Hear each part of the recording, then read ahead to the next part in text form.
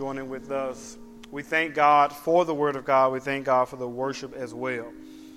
I'm particularly excited to jump back into Acts this week as we took a bit of a break last week in order to give us a refresher and a reminder about the necessity it is for the Christian to have and maintain the joy that God has given us through the Holy Spirit to find that true and lasting contentment even in the midst of what seems to be quite a difficult year.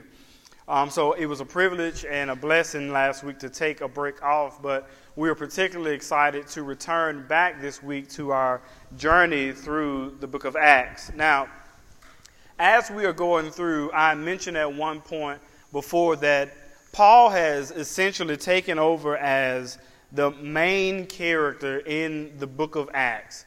And the reason why that is so essential to us is because as he's taken over as the main character, so many of the things that he is going to deal with, particularly in his life, are so essential to us because we're going to notice that many of the things that Paul goes through in his life, they're going to be emblematic of the things that we all go through as well as Christians. Prior to Paul's conversion, we've talked about it before, he is a hater of everything that represents the true God of the Bible. So were we.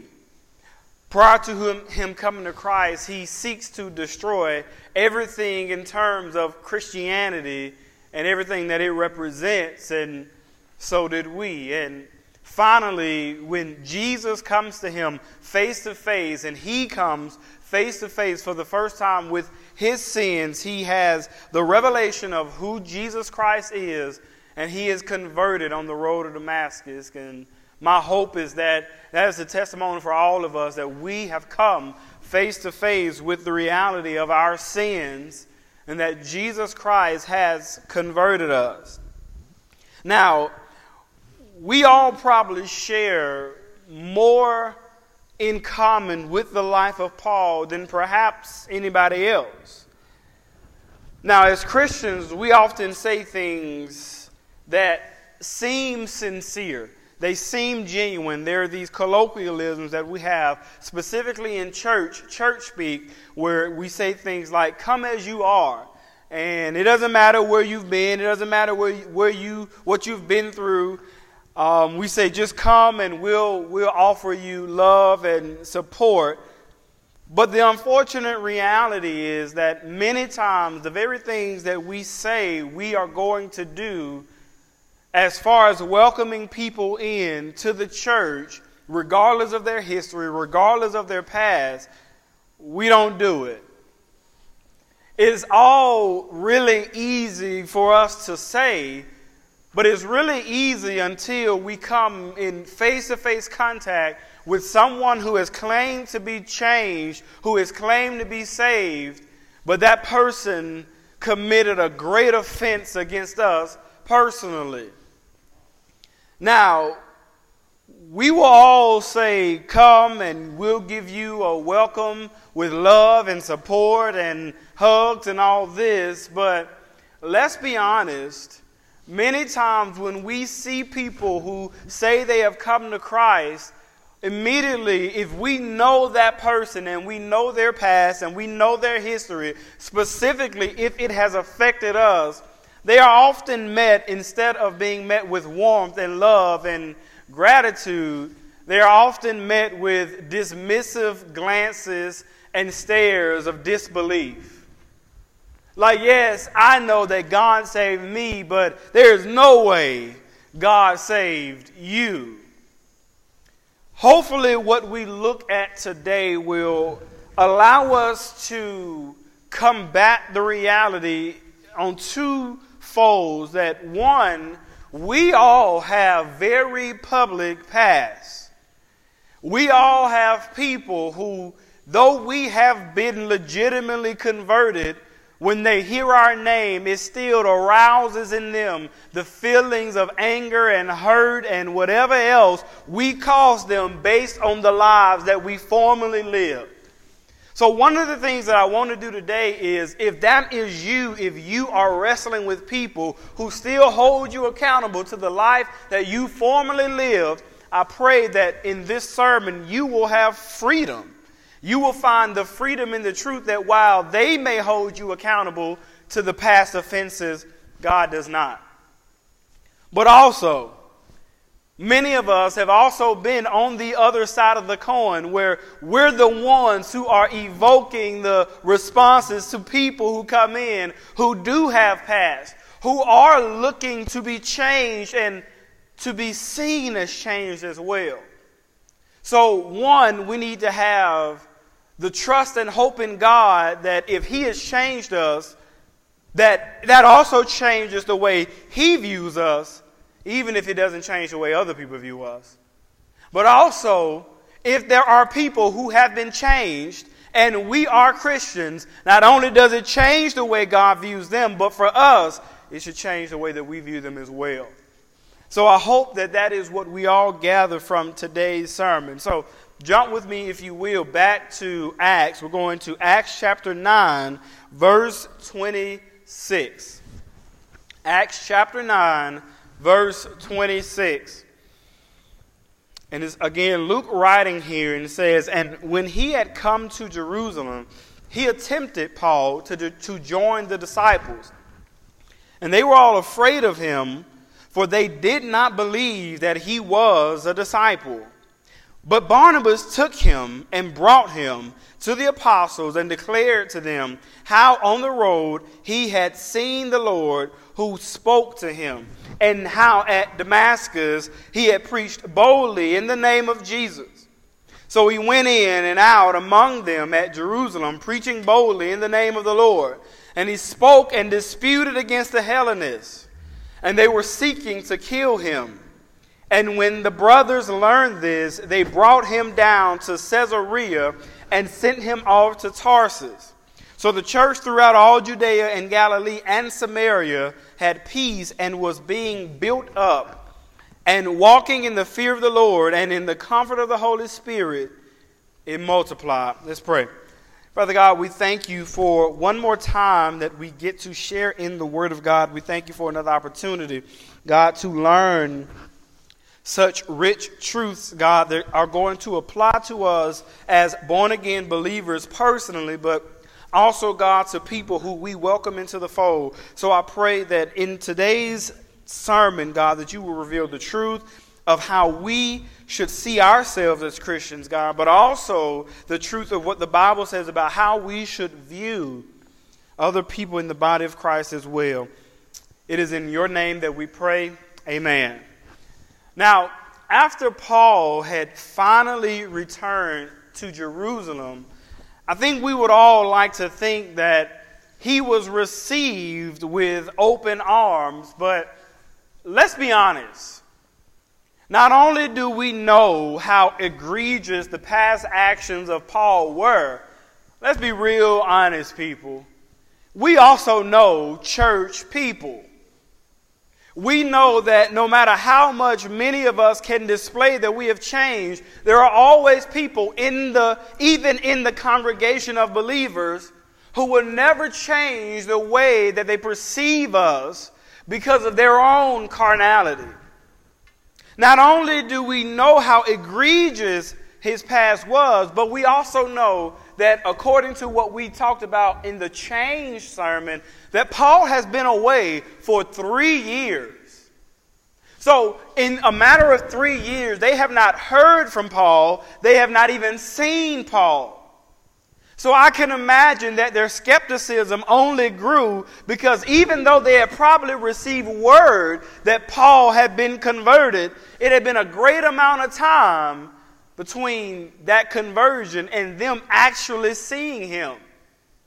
So I would think it would make sense that if we haven't seen him and the last time we saw him, what was he doing? He was gathering the coats for the people who were stoning Stephen.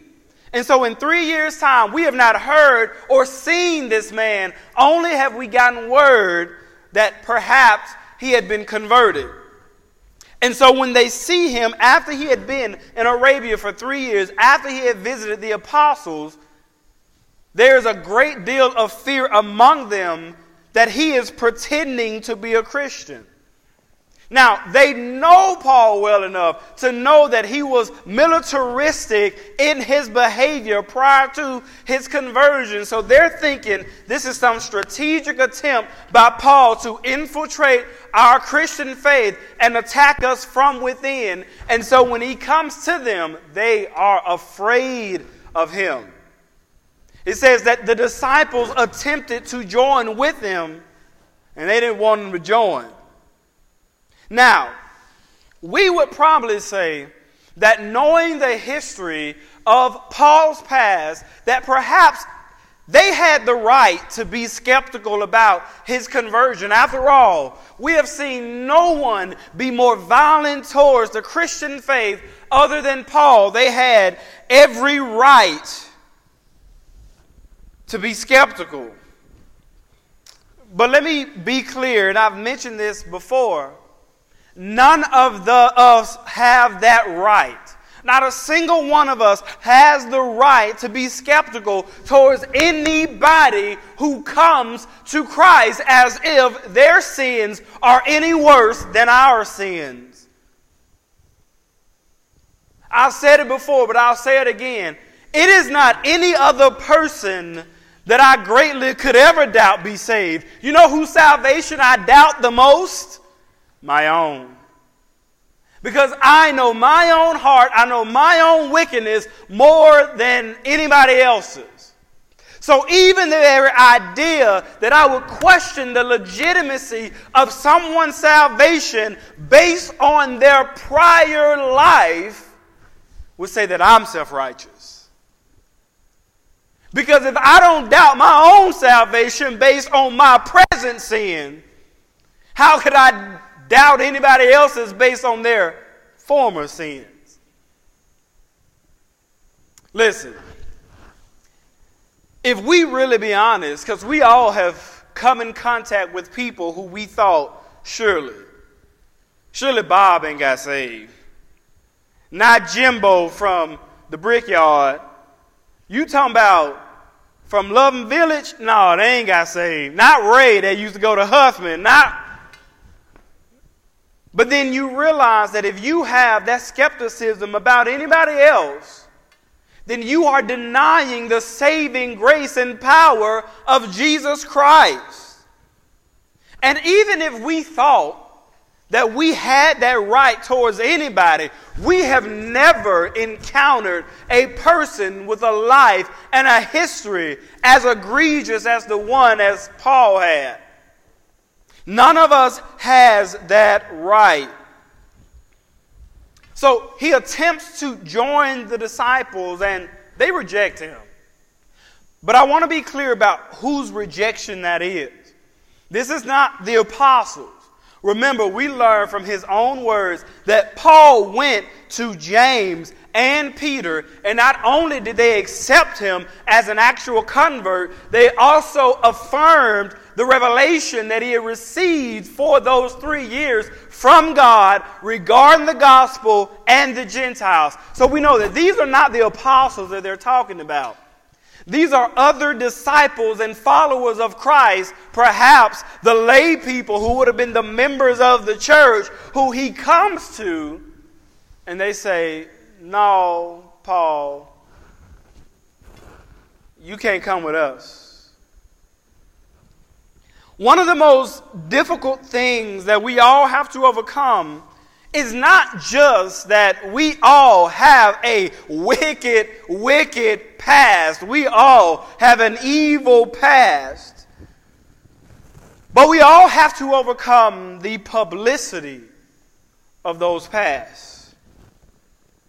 We have to overcome the reality that the lives that we formerly lived were not only an offense to God, but they were offense to many people that we know, that we cared about, and that we loved.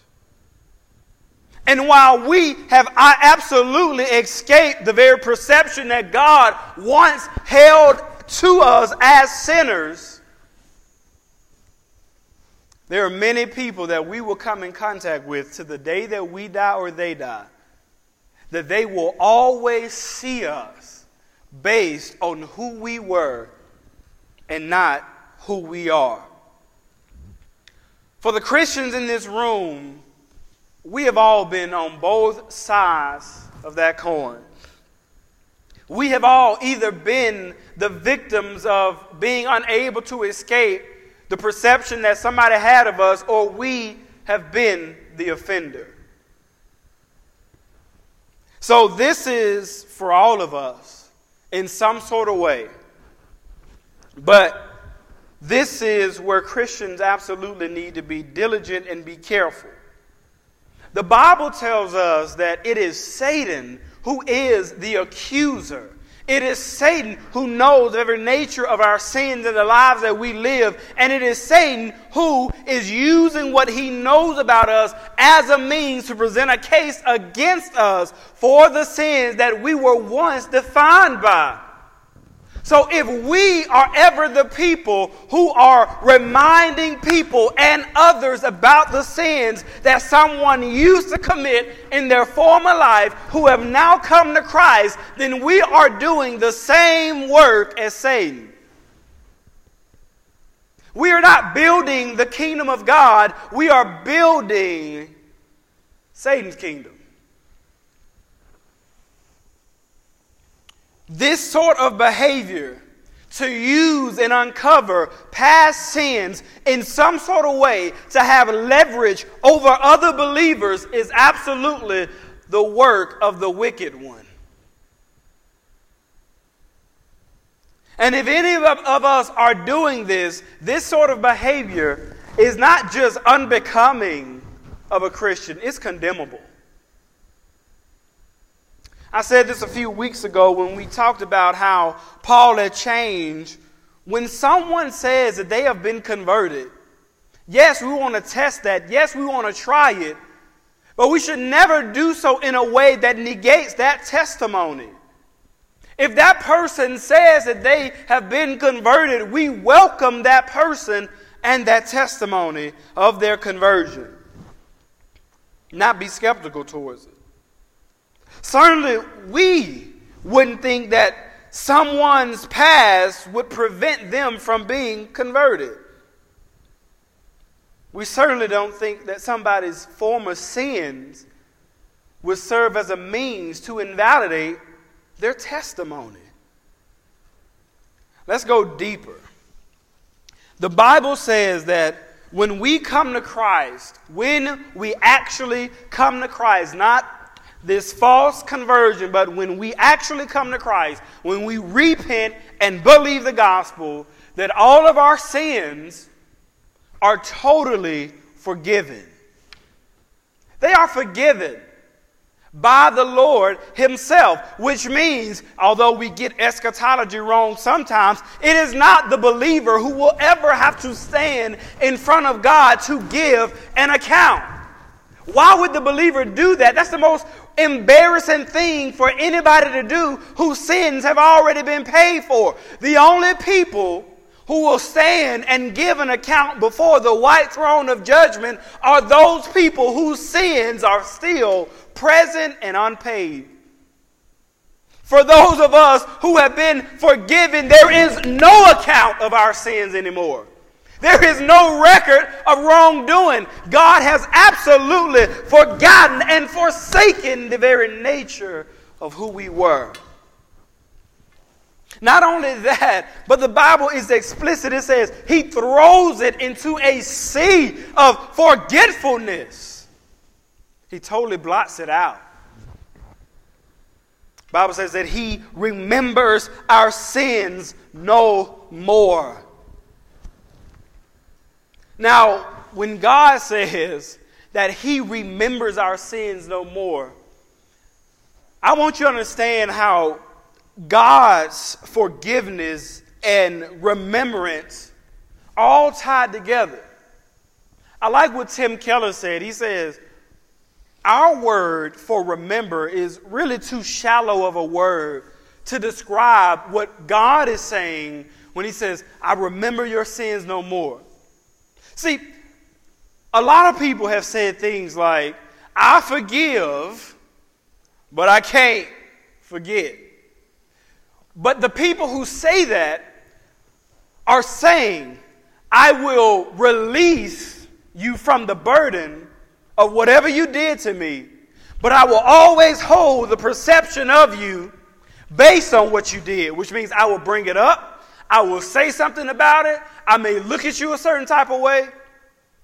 When God says, I will forgive you, he is not losing memory of our sins, but he's saying, I am forsaking the idea that you are now defined by those sins. You were once defined by those sins, but you are now defined by my Son. So when he says that he forgives us, he forsakes the perception that he once held of us. This is the standard of forgiveness. But you notice how that works hand in hand with somebody who has come to Christ, that has offended us, and we say we have forgiven them. And if we see them come in the church, we're uncomfortable. Not only have you not forgiven them, but you are holding them accountable in a way that God doesn't even hold them accountable. Who do we think we are to think that we can ever fix somebody in any time frame based on how we view them and how they offended us? What if God held us in that same time frame based on the way that we were while we were yet sinning against him and he was hanging on the cross? What if Jesus Christ did call those 10,000? And then for all of eternity, we get stuck in the midst of our sins. He absolutely forsakes the idea that we are defined by our sins. And that is a beautiful thing about our salvation. We were once defined by those sins. That's because they dominated our lives. But he no longer sees our sins. It's his Son that he sees. Now, people will hear this and think that I'm preaching free grace and antinomianism, and that means that you can now, because you've had your sins forgiven, once saved, always saved, you can just do whatever you want to do. But that's not the case. Once saved, always saved implies that no matter what I do, I'm still saved. But the Bible says, when Paul says, oh, you think that because grace abounds that you can continue in sin, God forbid. Because if you have been made alive to Christ, you have also been made dead to your sins. So you can't be saved and alive in your sins. You must be dead to your sins and alive in Christ. So when the Bible says to us, who can bring a charge against God's elect, what it essentially means is that if God, in all his wisdom and in all his providence and in all his power, has freed us from the charges that were once on our account, there is no devil in hell or no person on this earth that can bring a legitimate charge against us. That is how we escape the very real condemnation of those of us, of those around us, that even if they cannot get past our former offenses, God has gotten past them. God has gotten past them. In the midst, however, of this skepticism towards him, Paul receives affirmation in his conversion. And that was through the faithful brother and disciple Barnabas. This is a beautiful happening in the one here who is actually willing to take a stand for his new brother in Christ. And this is what it takes. It takes those of us who not only know the Lord, but also know ourselves to stand up and defend those who may be rejected by those who should otherwise accept them. I do think something strange happens to us when we become Christians and when we've been Christians for a while, that we forget that we are just as guilty a sinner as anybody else. The same Savior that others needed, we need as well. We are no better off. And I think if we think we are, then we're self-deceived. I like what Paul says in 1 Corinthians chapter 6, verse 9. He says, "Or do you not know that the unrighteous will not inherit the kingdom of God? Do not be deceived. Neither the sexually immoral, nor idolaters, nor adulterers, nor men who practice homosexuality, nor thieves, nor the greedy, nor the drunkards, nor the revilers, nor the swindlers will inherit the kingdom of God." But I like this part right here.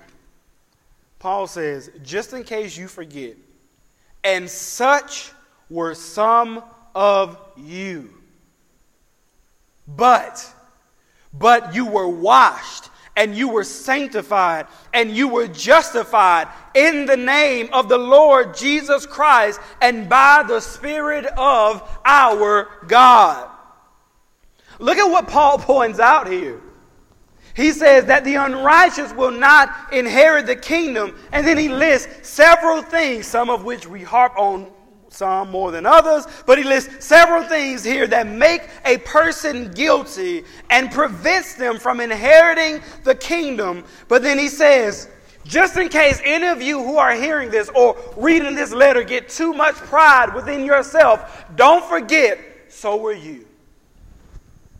Every single one of us. And let's be honest, not any of us just did one of these things. For many of us, there are several things on this list that we can say were found and defined our lives before we came to Christ. He says, but the only reason that none of you are this anymore is because you were washed. You didn't wash yourself. It was Jesus Christ who washed you. He says you were sanctified. You weren't capable of sanctifying yourself. It was the redeeming work of Jesus Christ that sanctifies us. He says, and you have been justified. The only person who can declare righteous those of us who are guilty is Jesus Christ. We should not have judgmental or dismissive attitudes toward anybody because we needed the Lord to do for us what He's done for them. I was having a conversation with somebody just this past week, and in that conversation with this person, they mentioned these things that when they were a younger kid, all these things they used to do and fights they used to get into and these squabbles. And this person to me now is the epitome of peace. And my mouth was left open. I couldn't believe that not you. Yeah. But they said this. They said, but that was before I was changed. That was before I was changed. I did used to do that stuff. I did used to live that way. But thanks be to God, I've been washed. I've been sanctified. I've been justified. It's not who I am anymore. I also want you to see, though, how beautiful it is what Barnabas does. I don't want to overlook Barnabas. When Barnabas sees the other disciples who are afraid to allow Paul to join in with them, he doesn't join in with what they were doing. No, Barnabas stands out for what he knows is the truth. And the Bible says that he took him and he brought him in. I like the phrasing that Luke uses here in the Greek, because it's not just saying that he said, oh, let me introduce y'all to Paul. But he actually not only does that, but he accepts Paul as his own disciple. He disciples him and he mentors him. Listen, people, that is what it takes. Even in the midst of people who may be dismissing other people who have come to Christ, we need to be the faithful followers of Christ that will grab people who have been castigated and who have been rejected because of their former lives and bring them alongside with us and say, I know how they're looking at you, but I want to look at you the way that God looks at you. This is an important note here, because when we have had things in our past that people aren't really sure if we have been freed or delivered from, then it always would take other people, somebody, to legitimize the testimony that we had. We were not saved on an island.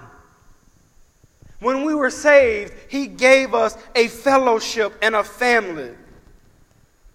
Just as we do not gain freedom from our sin on our own, we do not gain freedom from the false perceptions that people have of us on our own either.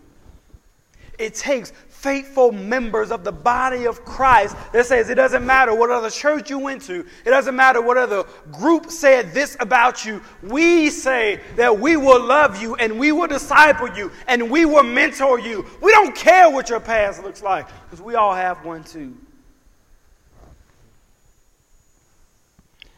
Now, I know most of y'all know I work in the school, and you're probably generally familiar with this, but I'll go ahead and be the one that confirms it for you. Teachers serve as informants to other teachers about students they have had in the past. I'm just go ahead and break that out for you. And so one of the first things that a teacher does when they get their roster is they go to the teacher that had those students last year and like, all right, they never asked for the good students. Who be cutting up in this class? Who I don't need to be sitting together? And that teacher obviously will point out for you a few students. Like, oh, yeah, last year he cut up. I had to call mom, do this, do that, do that. And so now, before you have even met these students, what do you have? You already have a perception of that student based on what an old teacher has said about that student. And I'll be honest, I am just as guilty as anybody of doing that. But more often than not, the very children that I was told were terrible, who would be trouble, I have to go back to that teacher and say, listen, I don't know if you were wrong or if they just matured, but what you said about this child, that's not who they are in my class. And so it made me think, even in our relationship with people and Christians as believers, we do not go on the basis of what a person says about somebody until we have had the chance to know that person, that we have extended grace and love and patience and long-suffering to that person.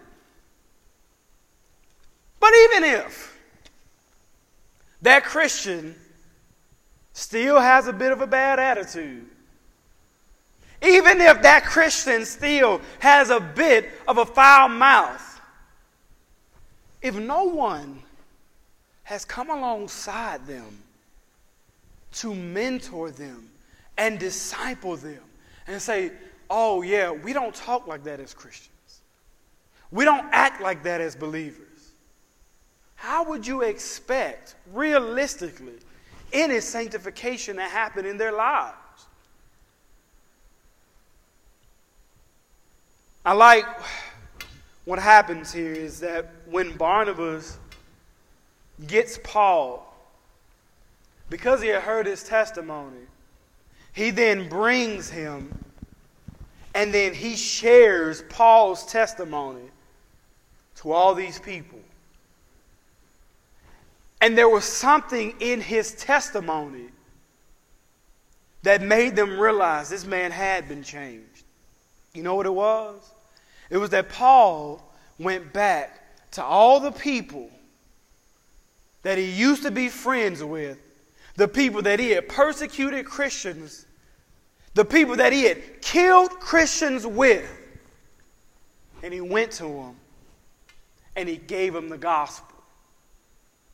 That was in his testimony, that he didn't let fear stop him from going back. He knew that his life could be lost, but he still went back to the very same people and he shared the gospel with them.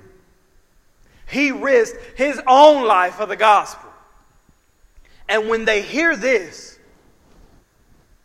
they know no counterfeit would do this. No counterfeit ever dies or will risk their life for what they do not believe in. And so he stands up for them in front of the other disciples, and then they are convinced that he was changed. But he notes, he says that Paul was going around even after conversion, and he was sharing the gospel and preaching boldly to the people that he had once been accepted by, because he was living out the new calling in his life.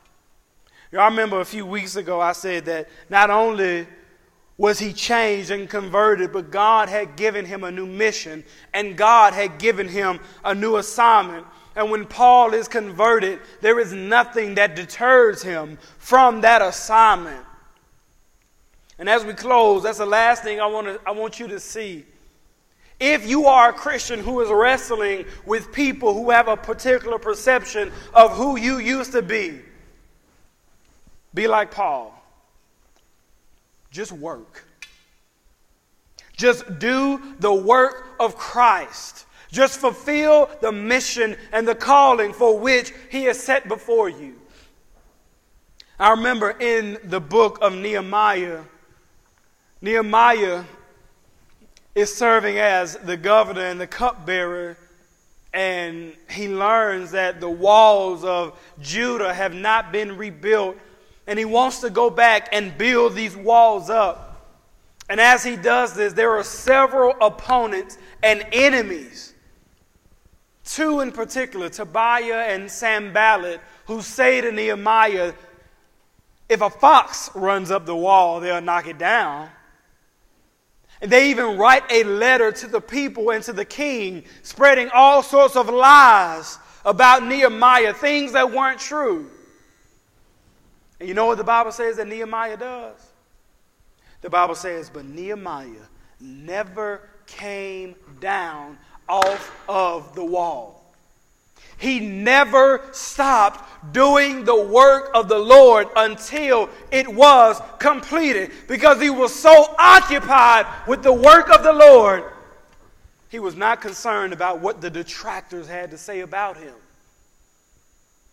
If we as believers are being overwhelmed because there are people who have a certain position and perception and a view about us, perhaps we're not even busy enough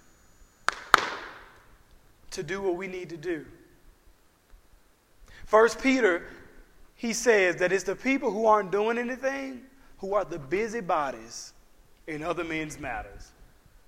As a Christian, we have too much work to do to be concerned about somebody else's past or what somebody is saying about my own. We completely devote ourselves to and occupy our lives with the work of the Lord. And let's just be clear as we close. I've heard popular preachers say things like, Jesus Christ died for your past. He didn't. He didn't die for your past. The Bible says that he died for your sins. Past, present, future. That is why Jesus Christ died. By the grace of God, they are not charged to our account. The sins of our present are null and void. the sins of our past are forgotten. And it doesn't matter who tries to hold us to the lives that we once formerly lived. If we have been washed, then those sins are gone. We have been justified. We have been sanctified. We have died to those sins, and we have been made new in the faith through the redeeming blood of Jesus Christ. Let's pray.